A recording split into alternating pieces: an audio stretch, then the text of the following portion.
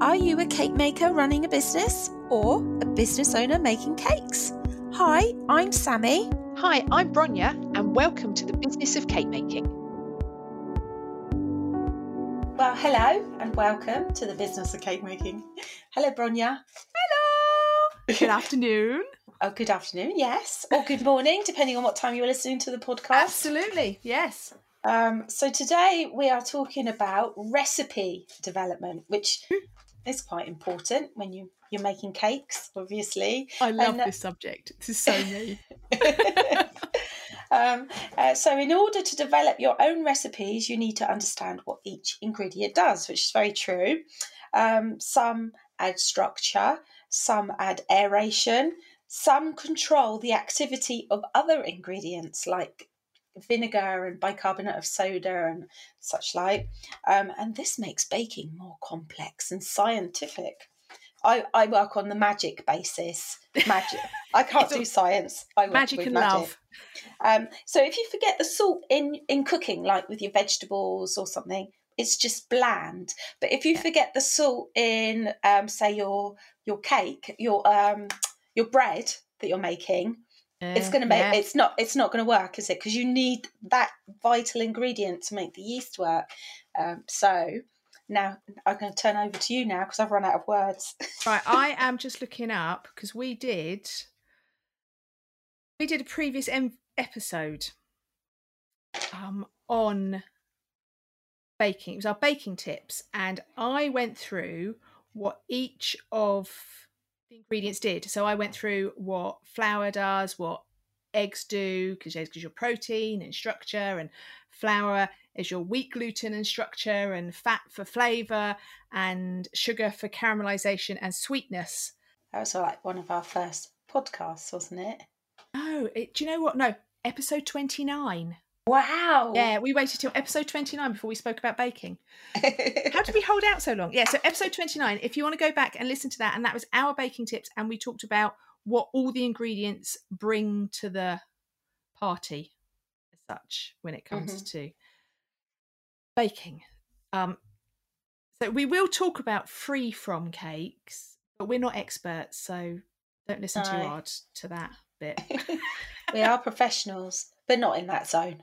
Yeah, we're professionals and we're experts, but not when it comes to that. Yeah. So I would always start with knowing that you've got in your arsenal one really good vanilla cake. What are you laughing about? Sorry, Arsenal just made me laugh.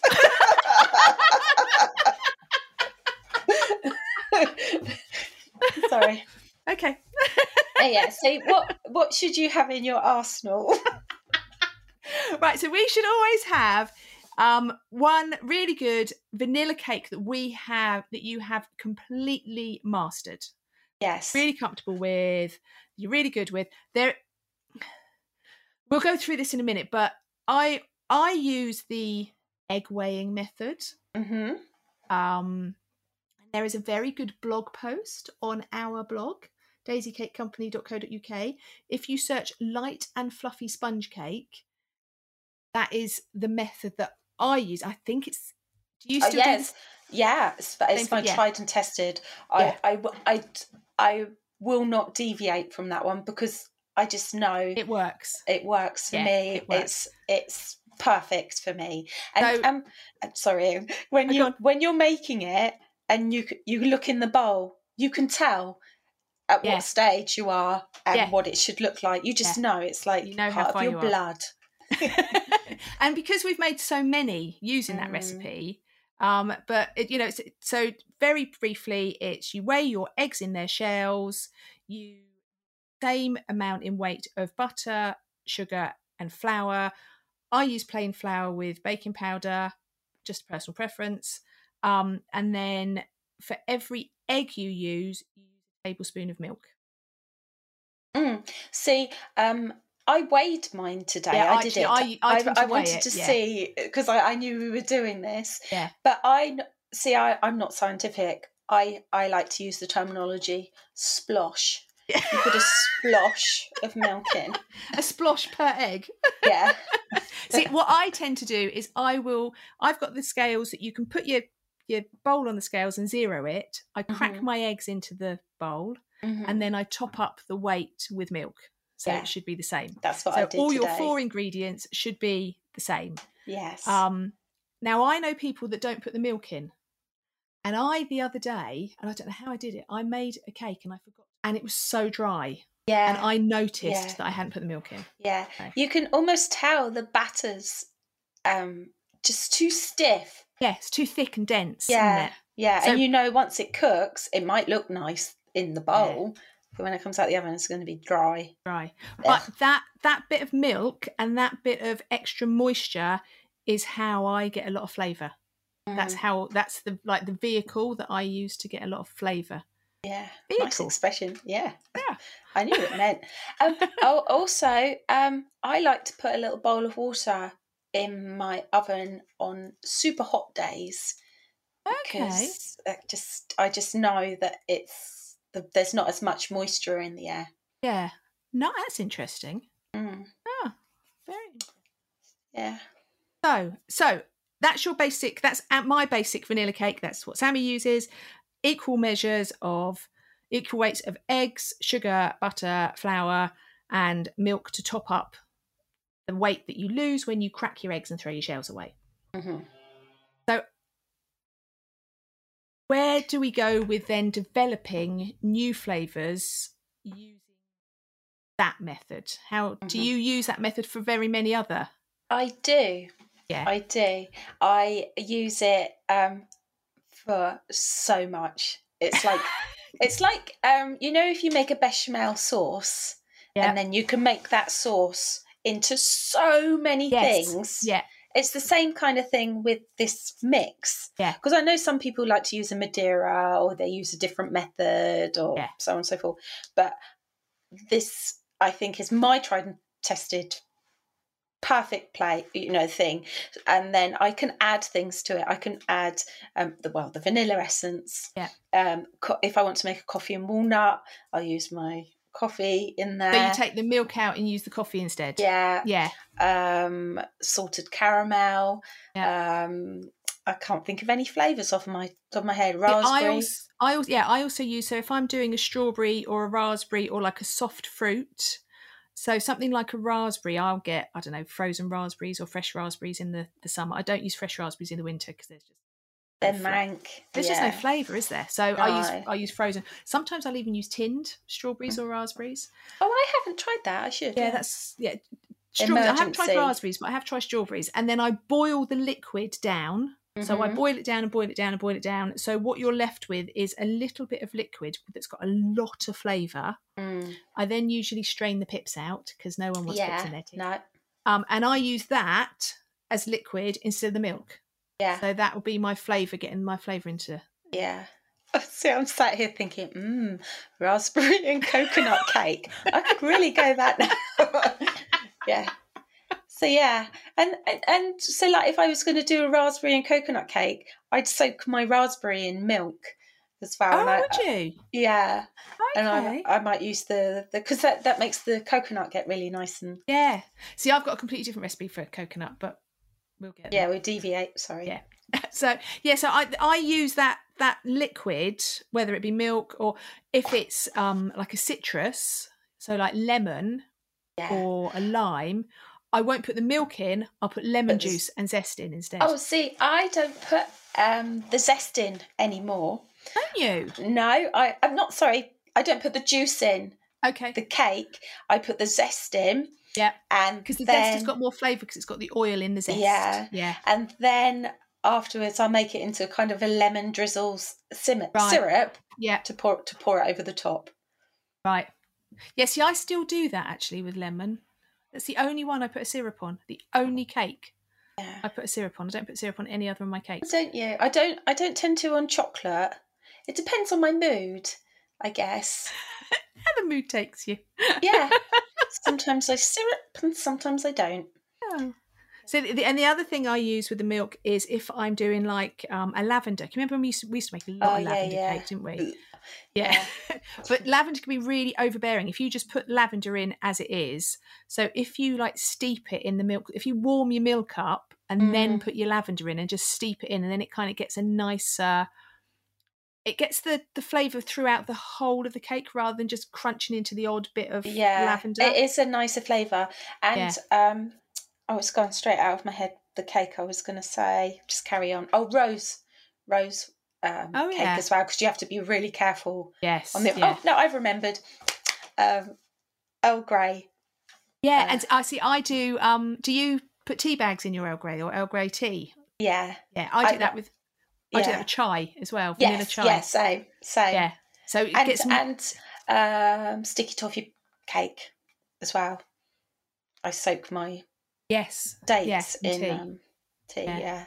But yeah, so, I mean, like with things like vanilla chai, Earl Grey, I warm my milk, put the tea bags. So say I was doing like a 3-egg recipe, I'd probably use about 6 or 8 tea bags. I'd use a lot of tea bags. Yeah. And then put them in warm milk and let it sit there, and then squeeze all the tea bags out. And what you've literally got is like this really high, intense flavoured milk that then's going to go through your whole recipe and your whole cake. And it's really nice. Okay, so that's our absolute best. Oh, the other thing that I quite often do is I'll change the sugars out. So rather than using a white sugar, I'll use a brown sugar. I didn't know what you meant there. No, I was like, oh, this is a bit scientific for me. No, it's really not. No. So yes, if I was do doing that as well. Yeah, so if I'm doing a caramel cake or a Biscoff cake, I will take out the white sugar and I'll put in a light brown sugar or even a dark brown sugar, and it gives it like a nice caramelly flavour into your cake. I know it's not a cake, but a flapjack, I always put half white, half brown. Yeah. Cookies, I do that as well, half white and half brown. Yeah. It just so the brown just gives it that because I always thought when I was younger that brown sugar was unprocessed sugar. Oh yeah. It's not. It's just white sugar with molasses in it.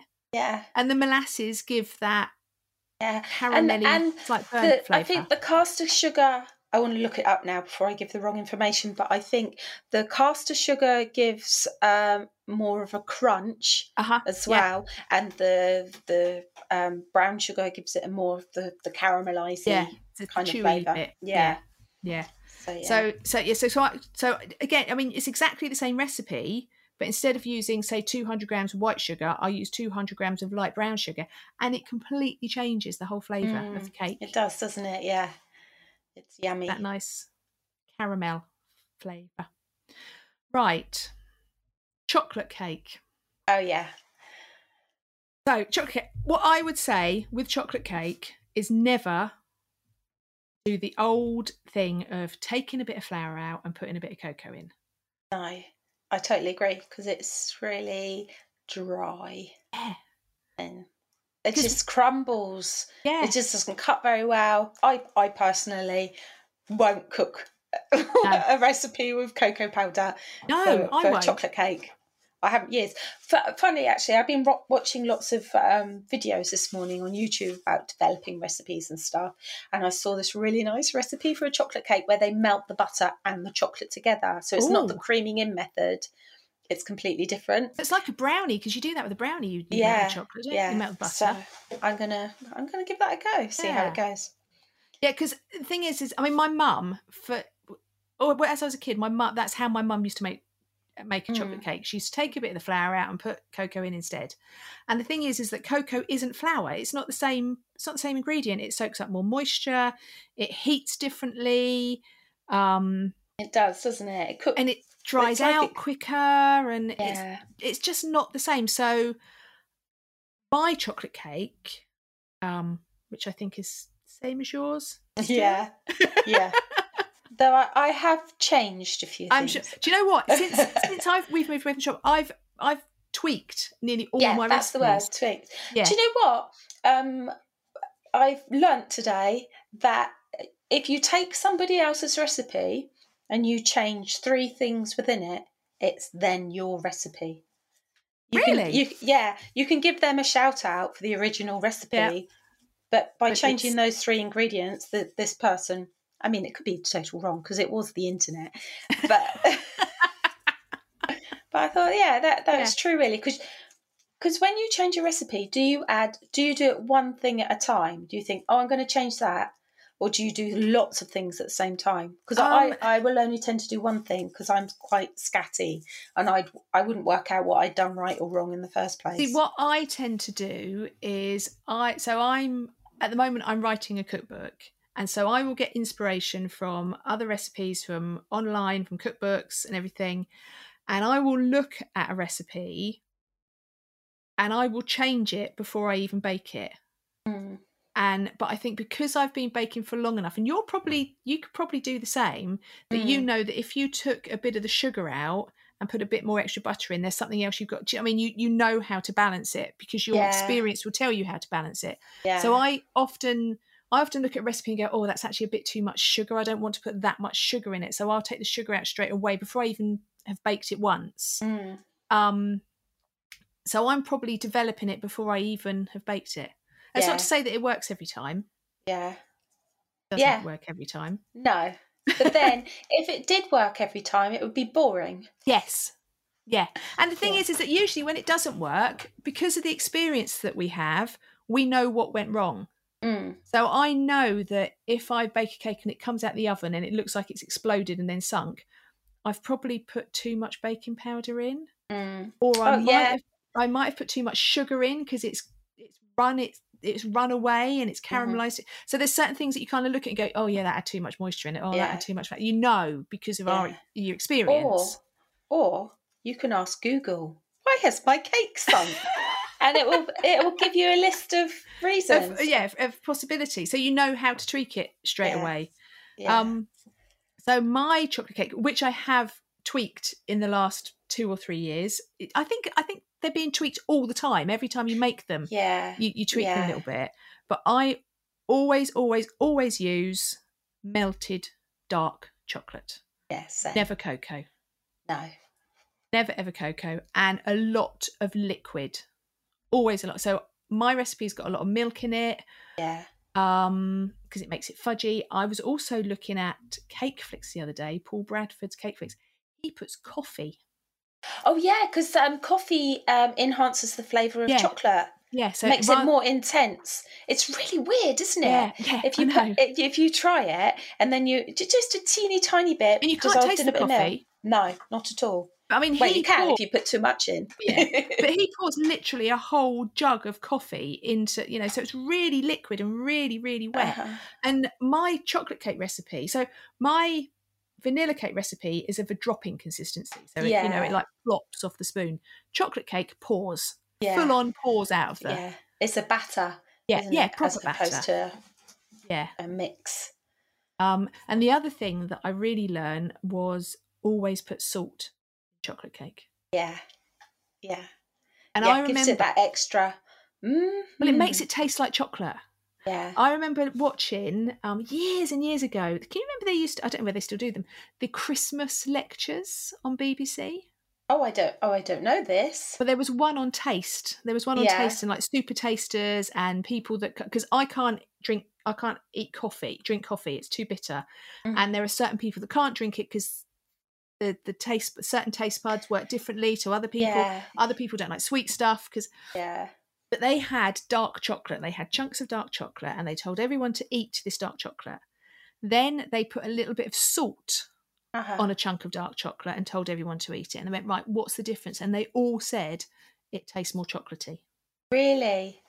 Just that little bit of salt. Yeah. And that's what seasoning does in food, isn't it? Just that's right. That's right. And because you put salt in, say you've made some butter icing and it's, sometimes you taste really it and sweet. You're like, oh my God, it's just horrible. You can put a bit of salt in it and that will counteract the sweetness. Yeah, it just cuts through it. I occasionally put a little bit of salted butter in with all my other unsalted because, sometimes it's just a little bit teeth achingly. Yeah, like, But yeah, so chocolate. And my chocolate cake, I have to say, I don't muck about with it really that much. I wouldn't put too many other flavours in. I put a tisp of vanilla essence in mine. Yeah, but I wouldn't make it a chocolate orange cake or a chocolate mint cake or... no, what I tend to do is I make the buttercream, chocolate minty bit. Yeah, because it's easier to control the flavour as well with the mint. Yeah. So I think things like chocolate and other cakes that I use a specific recipe for that I never, I don't say don't develop it, but it's not one. So, you know, like a vanilla cake with raspberry, and you're making a raspberry cake and you're developing that, and that's what's it's becoming something else. But other things like carrot cake is always a specific recipe. Yeah. Though I have tweaked my carrot cake recipe because I like to put in a little bit of this and a little bit of that. Sometimes I put a little bit more ginger or a little the bit spices, more, isn't it? Yeah. But it's still a very specific recipe, isn't it? You wouldn't take a vanilla cake and bung a bit of carrot in. No, that just wouldn't work. You have to, because it's like half the carrot. It's half carrots as well. Yeah. And also you always use oil and brown sugar in it as well. Yeah. I have tried other carrot cake recipes and they're never as nice as the one we use. But there you go. Yeah. There you go. So another one, talking about coconut, when I make coconut cake, I always put coconut cream in it. Oh, nice. It gives like a more all-round, but again, it's more of a specific recipe. So it's not like a vanilla cake with a bit of this and a bit of that. It's a more of a specific recipe that I've kind of developed by taking a bit of the fat out, putting a bit of because by taking the fat out and putting coconut cream in instead, which is fatty, and it balances us all out, because it all is magic, but a science experiment, really. Right, nuts. So this is like, I know that, see, this is a bit sciencey for me. Right, I can't tweak nut recipes like adding almond flour and stuff like that. I always have to look it up because I can't work out the ratios. But I know with, say, I can't think of a cake that I'm going to make, say Bakewell, off the top of my head. You can tweak it because you're putting more almonds in and you need to reduce the amount of flour that you're putting in. Is that right? Yeah, so I would, if I was doing almonds, I would take probably a third of the flour out. Yeah, I think and put the same weight in. Yeah. But I would always still use the same amount of baking powder as I was going to use. Oh gosh, yes. Yeah. Otherwise you don't get that rise. But no.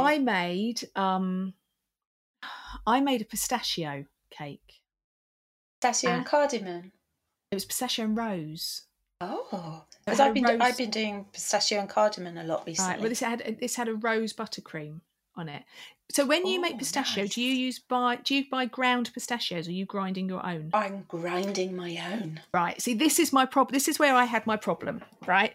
So when you buy almonds, they come ready ground and they're fine. My pistachios, I ground them, and when you grind nuts, they release oil.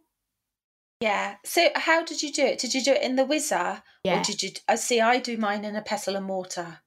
Okay. So you've got more control over it. So I probably overground mine a bit. Yeah. So what I had to do is, because they suddenly went greasy because the nut, they start the oils.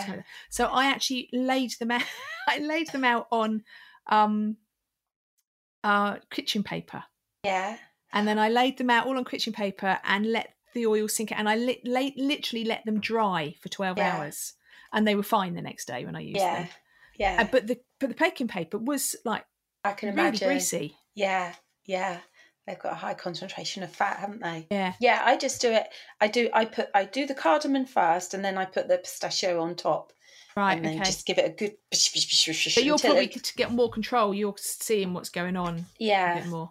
Yeah. This was a really big cake. This was something like 9 layers of cake. Oh God, yeah, that would have been a lot of.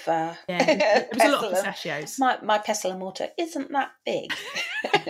So no, this was a big cake. But yeah, so just watch if you are grinding your own nuts.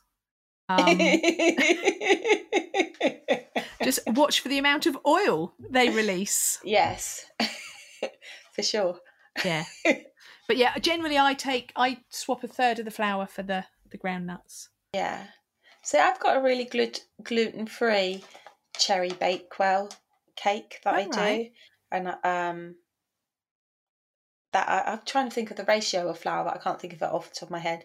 But that is it's a lot of almond, right, compared to the flour. But it's so good. But almonds, you buy almonds ready ground. They've dried out. done They're it fine all. to use straight out of Yeah. the. Can you out of the get packet. You must be able to get powdered or ground pistachios. I couldn't find them. That's why I ended Oh. up doing my own, because I couldn't find them. All I could find was whole pistachios. Maybe you can. Maybe if I'd looked on the Tinternet, I would have been able to find them. But I like the fact if I do it in the pestle and mortar, it's more. I can't think of the word. What's wrong with me today? Where's all my words? In the oven. It's more rough, like yeah. I know like what you mean. It's more, baked. I mean, you probably get crunchy bits and irregular bits.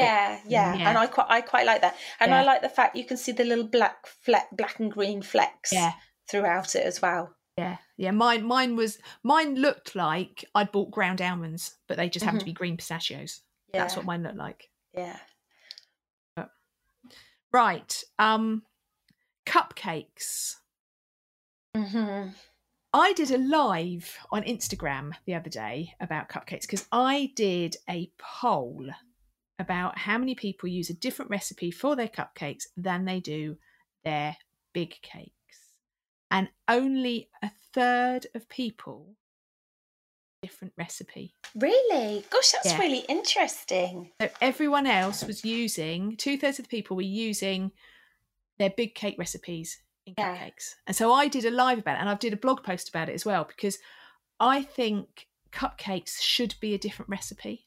They're like little. I do. Yeah. They're little, and they're being held up by a case, and they're little, and they're going to dry out quicker. So they need to be a really nice, moist. Definitely. I find if because sometimes you're in a hurry and you think, I just do 6 cupcakes or whatever, and you use your cake mix. I just don't think they rise as nicely as the cupcake recipe. They look more amateur. Yeah, they look like you've used your big cake recipe. Yeah. And sometimes vegan, I'm not that great at vegan, but I've used vegan cupcake recipes. All right. That have just been awful. It's like they look like cake, and then you cut into them, and it's that's the word I'm going to use. There's just nothing in there. Yeah. So I prefer using. Oh, I'm not going to talk about vegan. Let's just move on. We'll get there. We'll get there. But I mean, so my cupcake recipe is, again, really, really liquidy. It's got a lot of milk in it. It's got a lot of liquid in it. It is quite a fine crumb. Yeah. The actual crumb is quite fine. And how do you?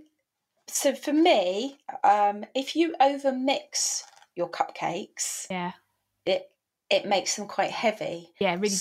So you need to mix them to the point of there's no massive lumps of flour, but a few lumps. Yeah, of so smaller, just combined. Yeah. Because any more than that, and because Mark's been using it's your cupcake recipe really, your cake recipe, and when he does it, he can't cope with the fact that I'm saying no, stop at this point. Right. Stop. You must stop. And some of his cupcakes have been like lead balloons. Little bullets. Yeah, because the gluten has just been over mixed. Yeah. And but I think because there's so much liquid and it gets wet so quickly, it just needs to be a quick and also because it's small, bash. Whereas in a big cake, I mean, you should never overmix any cake because it will make it dense. Because it strengthens the gluten too much. I've got a question for you. Okay. So when you mix your Victoria sponge, yes, you've added your flour. Yes. How long do you mix it for after? Right. So I've tweaked my Victoria sponge, right? My flour, I hand mix in. Oh, really? Yes. I now don't mix the flour with the mixer. If I do, it's literally until it is just mixed. See, even though it's not quite mixed, and then I'll mix it up a bit. Because I will mix it for about 2 minutes. Really? Yeah. Because I read somewhere that makes the baking powder get completely combined throughout the mixture evenly. Right, so that's why I do that. So I've started creaming my butter and sugar till it's really light and fluffy. Yeah. Adding my eggs a bit at a time. Yeah. If it starts to look like it's going to curdle, add just a spoon of flour to stop that curdling. And then once all that's all lovely and fluffy, because it's got so much air in it and I don't want to knock that air out of it with my mixer, I then put my flour in and fold it through by hand. Yeah. Which is what I do now. Uh-huh. You should never overmix anything, because especially with a cake, if you develop the gluten too much, your gluten is going to become bready. And if it becomes bready, you're going to have sweet Heavy. bread. You're not going to have cake. You want light, fluffy cake. And going back to the chocolate cake, sorry, I just thought of a point. So we whisk our egg whites up to fold into our cake. Yes. So you want your egg whites to be stiff. Yes. But if you over whisk it, it changes the proteins within it. And again, that means your cake's not going to rise as much. Yeah. Yeah. See, the egg is there. The egg protein is there to create structure. Yeah. And it's that structure that will allow air inside to expand with the heat.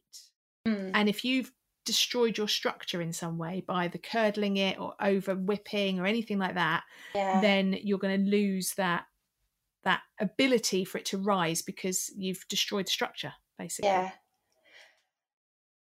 It's very technical today. Do you know, it is, but it's so much fun. So you were talking earlier, and I think this is the really good way of getting a lot of flavour into cake, and that is combining flavours with your frostings and fillings. Oh, yeah. I think that is just the best way. So there are certain cakes that I cannot make a white chocolate cake. Oh, no, I can't. I don't even bother. No, cannot make a white chocolate cake. I've tried, and it just doesn't work. White chocolate has got too much fat in it. It's got too much sugar in it. It affects all the balances of everything you're doing. So if anyone wants a white chocolate cake, like a raspberry and white chocolate, I do a raspberry cake with a white chocolate buttercream every time. That's what I do. Sorry, I'm not bored. I'm yawning. Sorry. Like strawberry and white chocolate, raspberry and white chocolate. Always the white chocolate goes into the buttercream. Yeah. And do you put a little layer of ganache above the raspberry as well? Because I occasionally, it depends what mood I'm in. Oh, what, like above your raspberry jam? Yeah. Above it or below it? Well, it doesn't matter, either or. Just so that when you cut into it, it'll go white chocolate, raspberry, buttercream. Yeah, but also I don't. So if I'm using like a jam, I never let the jam touch the cake. No, because that's just in, and it makes the cake soggy. And so if you put a barrier of buttercream or ganache, so you've got cake, buttercream, jam, buttercream, cake. Yeah. So it never touches, because we had someone come in at the shop once. I don't know whether you remember, complaining that her cake was unbaked, and it wasn't. It was that we had put the jam on before the buttercream, and it had sunk into the jam and made the cake and made it soggy. Yeah. And when you're using jams and stuff like that, what do you go for in a jam? So if I buy a raspberry jam, I don't like to buy the seedless jam. No, because I think it's really bland. Yeah. So I like to buy. So I've tried a lot of jam. I'm a jam connoisseur. Yeah, jam connoisseur. And my personal favourite is Aldi's raspberry jam. It's all right. I don't know how much it is now. It's probably about £1, £1.50, something like that. And I like to buy 3 or 4 jars. I empty them all out into a saucepan. I bring them up to a gentle heat, and then I strain it and just re-jar them. Okay, That's how I do it. Yeah. I don't do that with strawberry jam. No, it's only raspberries because raspberries got big pips. Yeah, they're horrible. I don't make jams and I don't make curds. And I know a lot of people do make lemon curd and lime curd. I don't. That's another thing I like to, because I'm the same. I can't make curds. They just curdle. Yeah, I've just never had the urge to make a curd. No. Yeah. And I do, if I have to, I make an orange curd. Yeah, so I know I've made I think at the shop we made a passion fruit curd once as well. Yeah. If it's something that you really can't buy, then I'll make it. But generally, the lemon, lime. Yeah. But I really like, I don't like the cheap varieties. No. Because they taste cheap. They taste like sugar. They taste artificial. Yeah, and they've got a real thwang when you taste it. It's not a nice texture in your mouth. Whereas if you buy a lovely top of the range, I can't remember the brand off the top. The extra special ones and the Bon Maman. Yeah, that's the one. But my favourite is the Waitrose. Yes. Lemon curd. Yeah, because it's really fluid as well. It hasn't congealed. Yeah. So when you cut into the cake, it's not like a jelly. Yeah. It's really zingy and lemony as well. Mm-hmm. Mm-hmm. We did try at the shop on a number of occasions of adding jam into cake batter to try and make the cake that flavour with awful results. Can you remember we swirled it? And looking back, it's because jam is virtually all sugar. Yeah. So we were rearranging. We're putting too much sugar in the mix. Yeah, basically. That's right. So don't think that you can just put a dollop of jam in or a dollop of peanut butter or a dollop of Biscoff or whatever, because they've got a lot of sugar in them. And if you put them into a cake batter, it's going to adjust the consistency, the flavour of the cake, the way it cooks, the way it bakes. Yeah, it's affecting your balance. Your balance. Although what we did used to do with a lot of things like jams and also a lot of the fruits like rhubarb and apple and plums and pears and things, we used to do a lot of upside down cakes. Yeah. Put them in the bottom of the pan and then put the cake mix on top. Yeah. And that was quite a nice way of getting flavour. When you're sorry, I'm going off piste. How do you go? Oh, right, I'm gonna try this. Do the ideas come to you, or will you be out and you go, oh, look at that? Yeah, so I find a lot of if you go like to cafes or if you go to a restaurant and you'll see a dessert. Not necessarily a cake, but it's a dessert or a donut or a brownie or... Oh, yeah. Krispy Kreme. Yeah. No, do you know what? I delivered a cake Thursday last week. On the way back, I had to come down the A3 that's got a drive-through Krispy Kreme. Yeah, you've got to go in. Yeah, I did. Do you know... Anyway, sorry, I'm going to talk about Krispy Kremes. I thought they were really expensive. But you can get like a box of 12 for a ridiculously cheap amount. The more you buy, the cheaper they are. Yeah. Yeah, but that's where I tend to get my inspiration, is out and about eating. And also when I watch a lot of food programmes. Yeah. Yeah. I was watching the science of cake making earlier, and it's so interesting, but it was an hour and a half long, and I could see Mark's eyes rolling into the back of his head. Also, have you followed... Oh, I'm not going to be able to find him now. On Instagram, Benjamin the Baker. Yeah. So Benjamin, if you're into the science of baking, watch Benjamin the Baker on Instagram. Because what he does is his last post on Instagram, as we're recording today, is all about brownies, whether they're underbaked, overbaked, and he will take one recipe and adjust one ingredient. So he'll take some out, some in, and he'll show what all the different adjustments to that one ingredient will do. So he does it with cakes, he does it with cookies.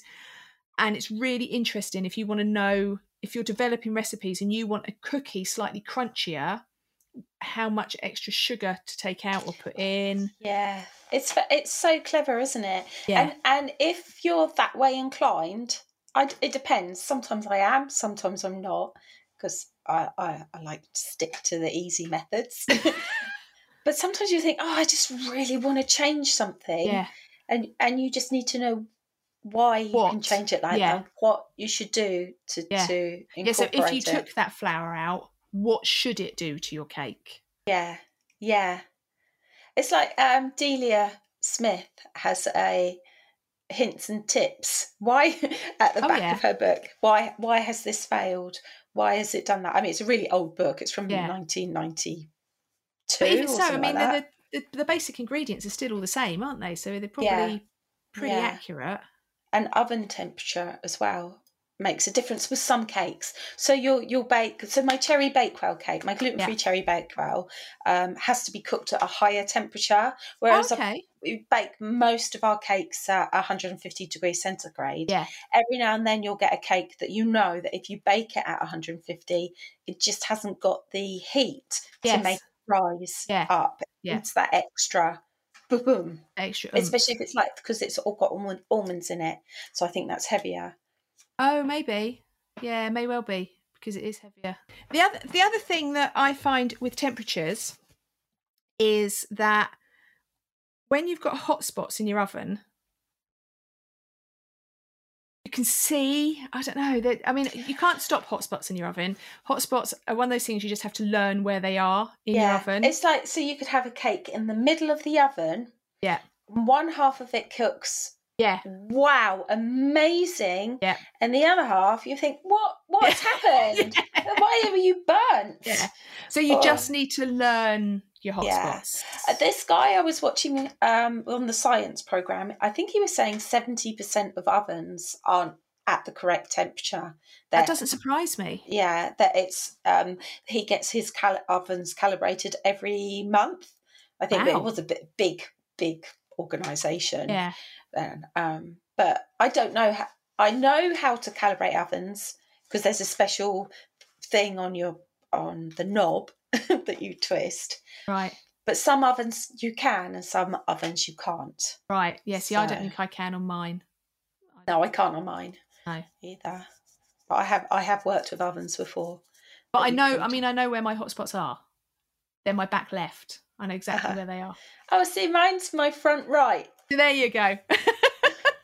But yeah, you learn things like that, and you learn either not to put the cakes in there or what cakes you can get away with putting there. So I know my chocolate cake, it's fine going at that in that hot spot, whereas my vanilla sponge, I wouldn't. Yeah, no. You know, no. You just kind of know which ones. We kind of touched on syrups earlier. Yeah. So because I know a baker. We know a baker. Used to add flavour with syrups. She doesn't bake anymore. She was like a real old school, classically trained baker, and she would do a coffee cake with a something syrup. So she would add the syrup as a flavour. But I was put off syrups when I went to a garden party, like an afternoon party once, and I had a piece of cake, and it was literally, I could squeeze it. Yeah. So I've really been put off syrups. It was almost like the bottom of a trifle, and I hate trifle. So do you put syrup? Because I don't, because I've been really put off syrups. It depends on my mood. Sometimes I've done a bake and I think, that I don't like, I think they're not as moist as they could be. Okay, yeah. Say it's like I've just overbaked it by 5 minutes. Yeah. I will use a syrup. See, I will, if I can feel it's dry, I might put a little bit, and I will paint it on. But I paint it on as opposed to, because is it Dolores? I can't remember, on YouTube. She makes amazing cakes, and she's designed this syrup. Oh, is it the bottle with the holes in? Yeah. Squeezy bottle with holes in? Yeah. But I wouldn't do that because I'd be panicking. Scared. Yeah. But other countries do like their cakes really wet. I think Spanish cakes can be a bit wet. Yeah. I tend not to put syrup on my chocolate cakes because they're so moist. Yeah.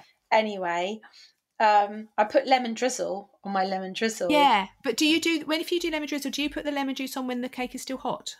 Yes. Yeah, so you kind of almost evaporating out. Yeah, and again, I only paint it on with a silicone brush because the brushes of the bristles, you'll look at it and you'll think, oh, There's another bristle there. Oh, yeah, and someone's going to eat that and go, I've got a blonde hair in my cake. Yeah, and they haven't that's got a right. blonde hair. It's off of the brush. bristle. But yeah, because I watched Nastasia from the the Indulgent Plum. The Indulgent Sugar Plum. Yeah, and she did some baking the other day, and she brought these cakes out of the oven, and she literally poured bucket loads of Irish cream on them. Oh, really? Literally, I mean, you could see they were swamped.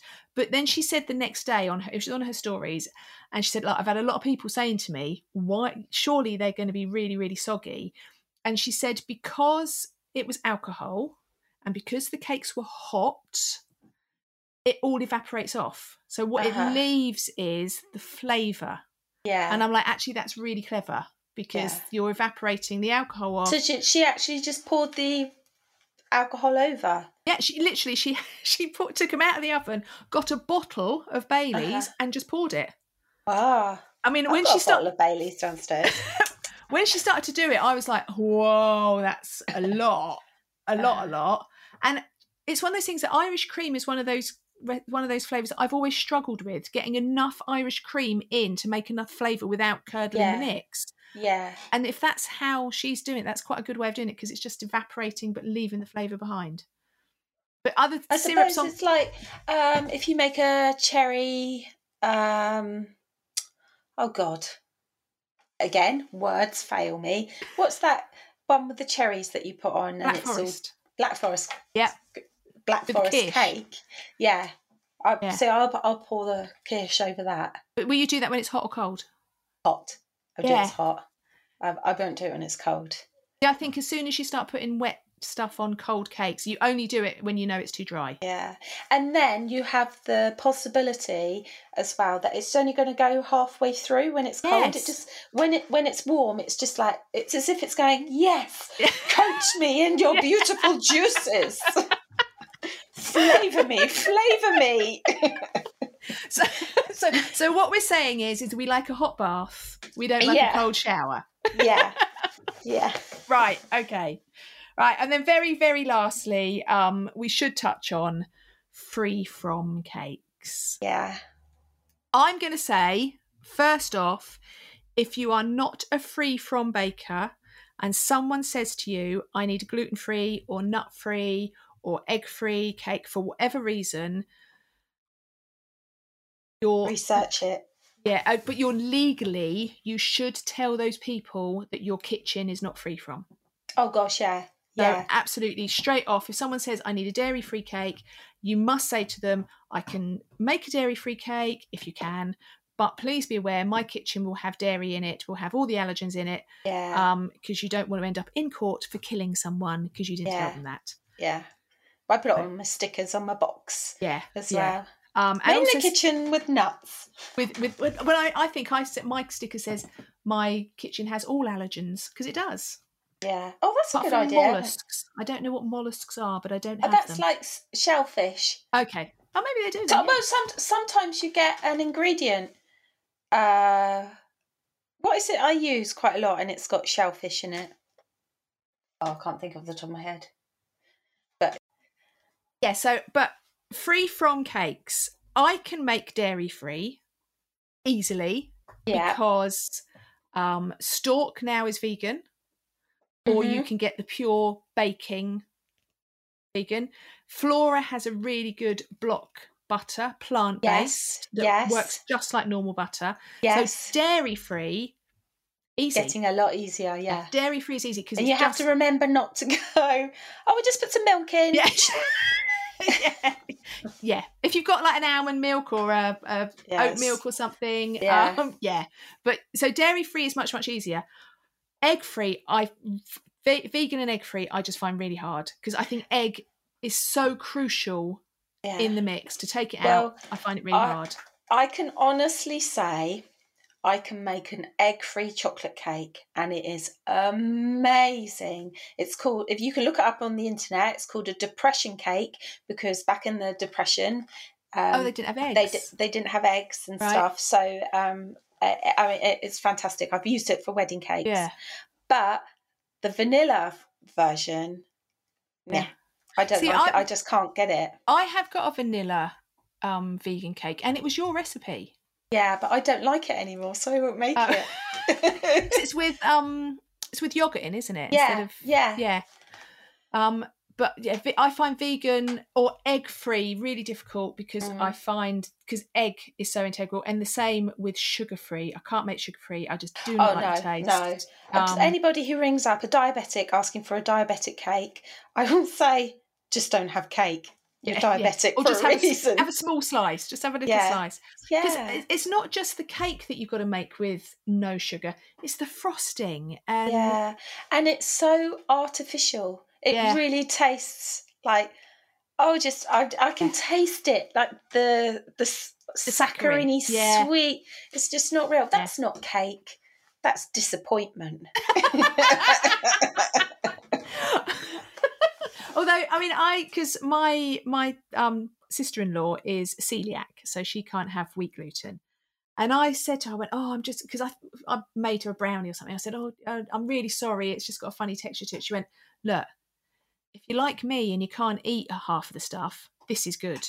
So it's kind of what you're finding the balance. See, my sister-in-law's gluten-free, and she says she can't tell with my cakes because they're so amazing. But I bet you can. I bet you can tell. Yeah, but I do with gluten-free flour.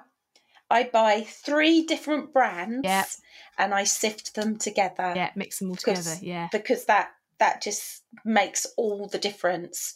Because there are certain brands, I'm not going to say it because there are lots of different brands, but there is one particular brand that is just so gritty. It's horrible. If I can possibly not use it, I won't. I always say buy other brands because I hate that particular one. Know which one it is quite good? Asda. Yeah, Asda and Sainsbury's. And did you know Dr. Octa, like bicarbonate and baking powder, is gluten-free? Oh, okay. So, because we always buy those like the big ones from Booker's. Yeah.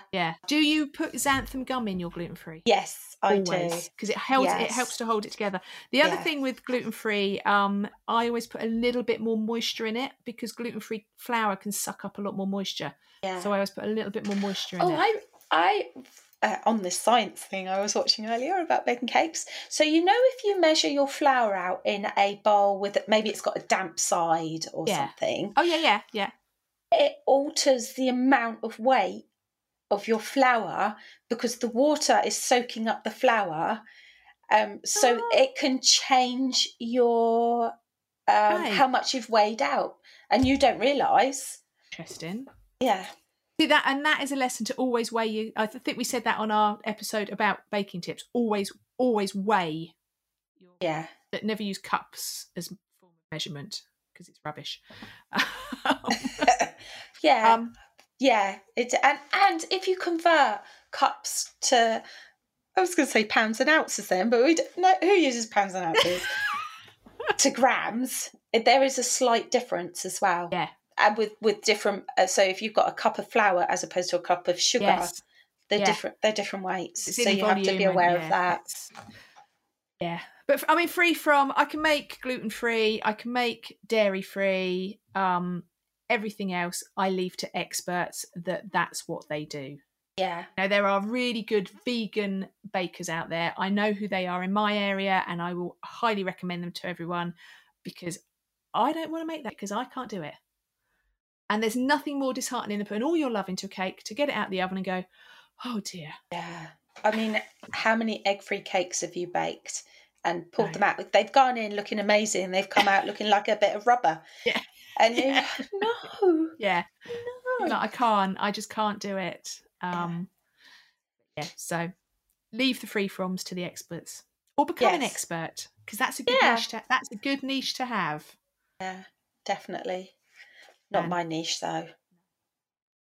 All right. Is there anything else on recipe development, on adding flavours, on? I'm just going to look at my notes. Okay. We didn't talk about things sinking. Oh no. I'm good at sinking things. So you get your white chocolate chips, you freeze them because that helps, and then you dust them in a light coating of flour, and then you sprinkle them lightly over the top, and they sink to the bottom of your mixture faster than the Titanic did. And do you know why that is? Because your mixture is so light and fluffy. No, it's because your mixtures are so light, and it's got so much air in it, and there's nothing stopping it. It's got nothing stopping it. So if you're going to put things in cakes, you've got to have a denser cake, I think. Yeah. Less milk. Yeah, less milk, or just a Madeira or pound cake or something like that. Just a denser cake, which then will be drier. So white chocolate, put it in your buttercream. But but it's when you do a nice white chocolate chip and raspberry, which I sometimes do. It's nice. Stick your chocolate chips in the raspberries and hope they don't sink. Yeah, but my raspberries sink as well. Oh. Sometimes it's like, oh my God, has it worked? And you peel the greaseproof paper off and you're like, no, because there's a layer of raspberries and white chocolate. See, I don't make cakes with whole chunks in like that. If I'm making a raspberry cake, I would boil down the raspberries and use the juice. Put in raspberry. The only thing that does seem to work is apple. Apple doesn't seem to, I think apple's quite light. Oh, sorry, I'm just getting that. Oh, I fancy making that lovely apple cake that my mum used to make with the apples on the top and brown sugar and cinnamon. But yeah, I mean, apple and cinnamon, great autumn flavour, really good autumn flavour. But apples don't seem to sink because they're not heavy. Once you cut them all up, all the bits are quite light. But anything like raspberries, blueberries, cherries, all of that, they will all sink if your mix is just too light and fluffy. And no matter how much flour you put on them, how much you freeze them, all of that, they're just too heavy and they're going to sink because your batter is too light and fluffy and you're too good a baker. Yeah. Ding. Yeah. Anything else on your list? No, I did learn though that if you tap your eggs on a work surface as opposed to on the side of your bowl, they don't shatter. So you get sometimes you get, because I'll be like throwing them in, like get them done quick, get bits in it. So if you I've tried it this morning, and you tap them on the work surface, they just open much nicer. Did you know though that if you get eggshell in your eggs, how to get eggshell out? Well, I use the eggshell. Another bit of eggshell. It's like a magnet. Because if you try and do it with your fingers, it just slides away. No. But also, if you break all your eggs into one bowl, the shell will sink to the bottom, and if you don't pour it out too vigorously, it will stick on the bottom of the bowl anyway. Yeah, that's right.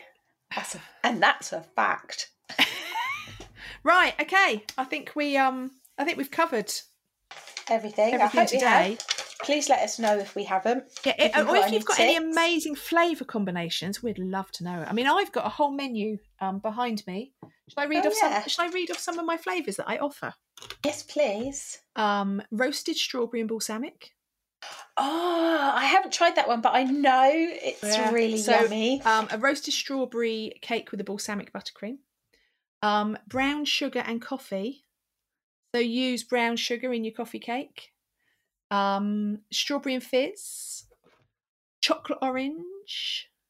Coconut cream and lime. One of my favourites. It's got lime. I'd have it with the coconut cream, just no lime. Like lime, do you? No. Lemon basil.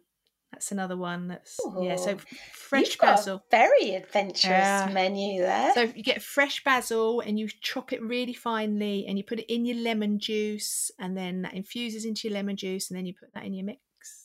Black cocoa and raspberry. So black cocoa. Yeah, so if you buy black cocoa, but the intense stuff. Do you know what? It's not more chocolatey, it's more bitter, so it's got a more bitter flavour. So I make my normal chocolate cake and add black cocoa to that and put a little bit more milk in to soak it up, and it just makes it a little bit more bitter. But it's a really dark cake. So if someone wants like a black Halloween-y type cake and you don't want to use artificial colour, black cocoa is quite good to use. And it's good with raspberry because raspberry cuts through that bitterness quite nice. Did I say ginger and cinnamon?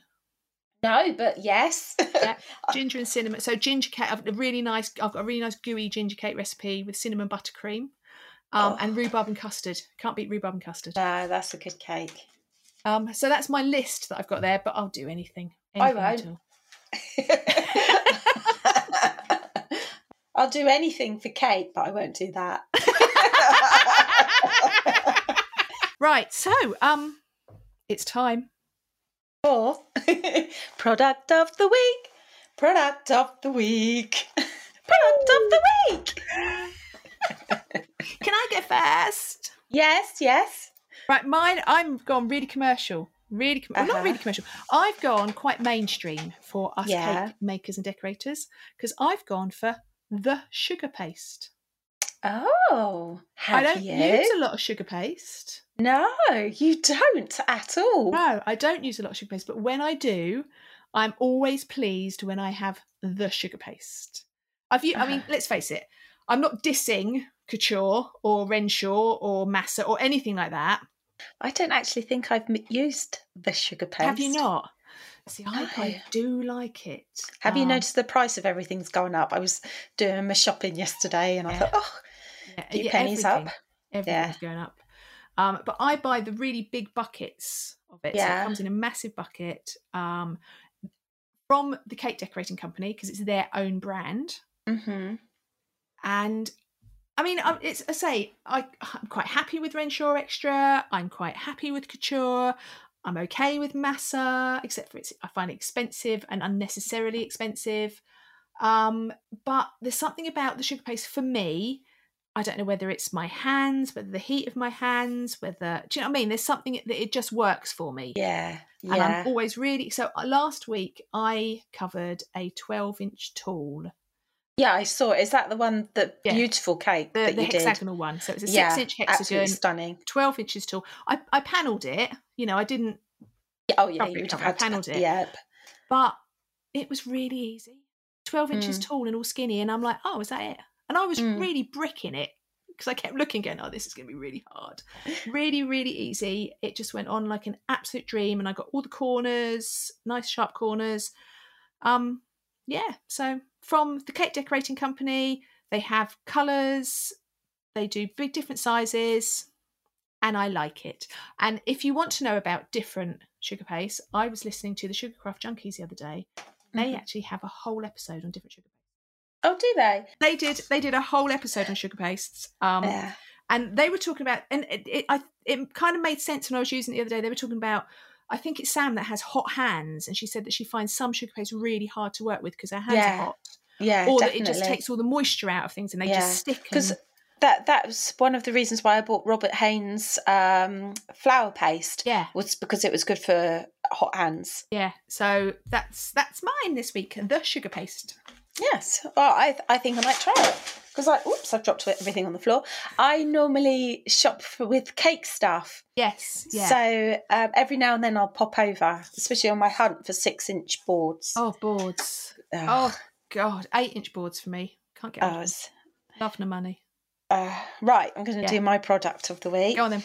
So my husband, I wanted this item for years and years and years. But I'm a bit tight and I don't like to treat myself with things like that. So I didn't.